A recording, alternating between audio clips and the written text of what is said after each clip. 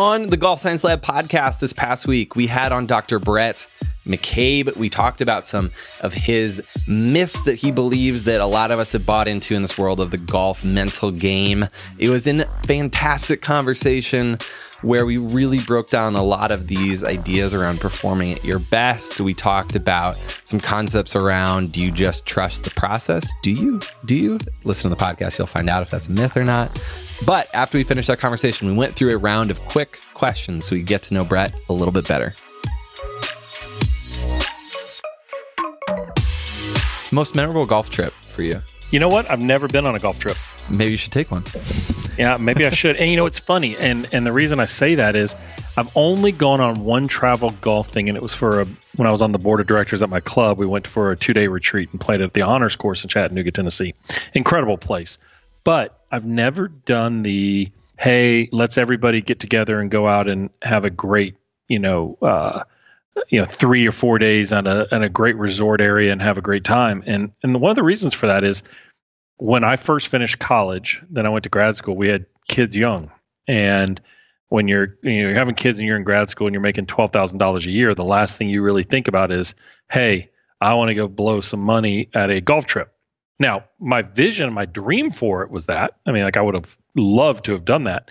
The reality was it wasn't possible. And then after I finished school and started making some money, my kids are a little older and they're now 21 and 17. And so it was a little bit harder for me to find time to go. And so I've really never done it. I've talked about doing it on several occasions, but it's not something that I've ever done. So I guess I'm lame in that way. That's okay. That's okay. The next question for you is, what book do you give to golfers or give to people besides your own, although everyone should have a copy of your book, besides your own, that you give to people or recommend the most? Yeah, the 2 books that I'm the hottest on right now are 2 books from Ryan Holiday, The Obstacle is the Way and Ego is the Enemy. And the reason for that is the vast majority of people who come to see me, regardless of what phase they are in their career or their life, they're going through some sort of a struggle.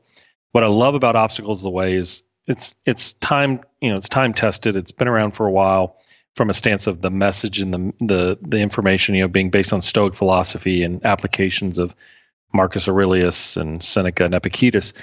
But what they're so good about is understanding that, many times we come to a response, emotional response, and what we need to learn to do is endure and realize that as long as we're in the midst of it, we're okay. And so I use those quite a bit. And I actually sent Ryan Holiday a message, and he and I started a back channel conversation and let him know, it's like, if a player's injured, I give it to them. If they're going through a struggle, I give it to them. It's my go-to. It's an easy book to read. Both of them are. They have great messages. And really, in today's world, understanding to not be so reactionary is brilliant. The Obstacle is the Way is on my nightstand, and I was reading it last night. So that is an excellent suggestion. That is a good choice.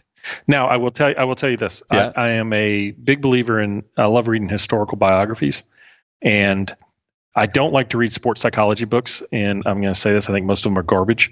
And the reason I think most of them are garbage is they take information and they write it in a way that kind of overgeneralizes the information. And then they have one topic and they tell it 5 different stories about that topic. And I would rather, for me, read applications of the material that has come to true life or something like that. So a book that I read recently was a book called Flyboys by James Bradley about, I think it was about 10 different Navy pilots that were shot down over Chicho Ima back in the Pacific theater of World War II. You want to read a book on sports psychology and mental focus? That's the book. Now, I'm not saying that there's not other good sports psychology books out there. Just for me, I would rather look at an application from other areas and then bring it into psychology. Who in the industry, whether it's another coach or a player that you work with or anyone that has had a big influence on the way that you approach your craft? There's nobody bigger than my coach that I played for. He was an early forefront in the mental game, Skip Bertman. He was a big believer in understanding the way the mind worked and using it as an advantage. And most people pay it lip service. They do it because they think they need to. They don't do it because they want to become the best at it. I'm fortunate enough to work at Alabama under Coach Saban and seeing those things about the application at a further level. And so that's the big application. Some of the other influencers I look to, though, I think John Gordon's stuff is excellent. I think I really like Trevor Moad's material, Moad Consulting. Greg Carton's a great guy. I love to listen and learn from Greg. Usually it requires a glass of whiskey. But there's guys like that. I mean, I think anybody that I love studying entrepreneurship. So people who are entrepreneurs, to me, it's the competition of business at a high level. So I think anybody in that perspective. I've kind of turned on to a guy by the name of Andy Frisella recently, who has a podcast called the MFCEO. I think his stuff is excellent as well. You're standing on the first tee with a golfer. They're about to go play, and they wanted to obviously shoot a low score. What is the one thing you're going to tell them before they tee off? Get ready for the battle. The golf is, we treat golf too much like our moms used to treat Thanksgiving, is that they would spend days preparing for it, worrying about where everybody was going to sit to make sure that the peas were warm at the right time, that the bread was coming out of the oven at the right time, that they forget to enjoy it when it's over. And we need to look at golf from a perspective of, you're about to go into a 5-hour battle of uncertainty. You don't know where the ball's going to bounce. You don't know how it's going to go your way or whether it is going to go your way, but you have to be locked and loaded for the ups and the downs and the goods and the bads.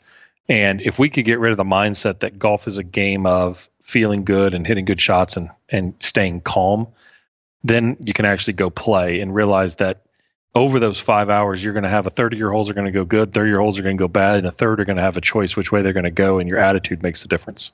You just finished a workshop or a session, and a 15, 16-year-old young person comes up to you and says, hey, I want to play on the PGA Tour. What do you say to them? Let's go for it. Like, I love it when people, when kids are in college and they say, I want to be a lawyer. And people go, oh, don't go to law school, right?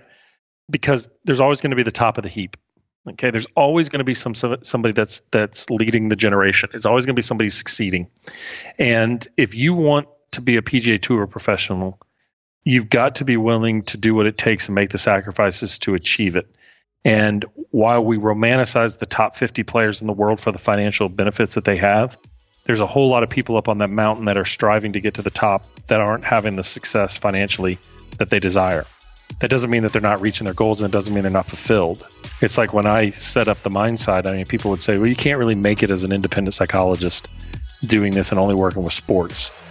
And while I understand that, and I understand that other people's fears are often what they're being passed upon on me, I was going to go for it with everything I had. And so what I'd tell that kid is, okay, if that's what you're willing to do, there's no guarantee you're going to succeed. But there is only one guarantee, is that if you don't go for it, you're going to regret it for the rest of your life.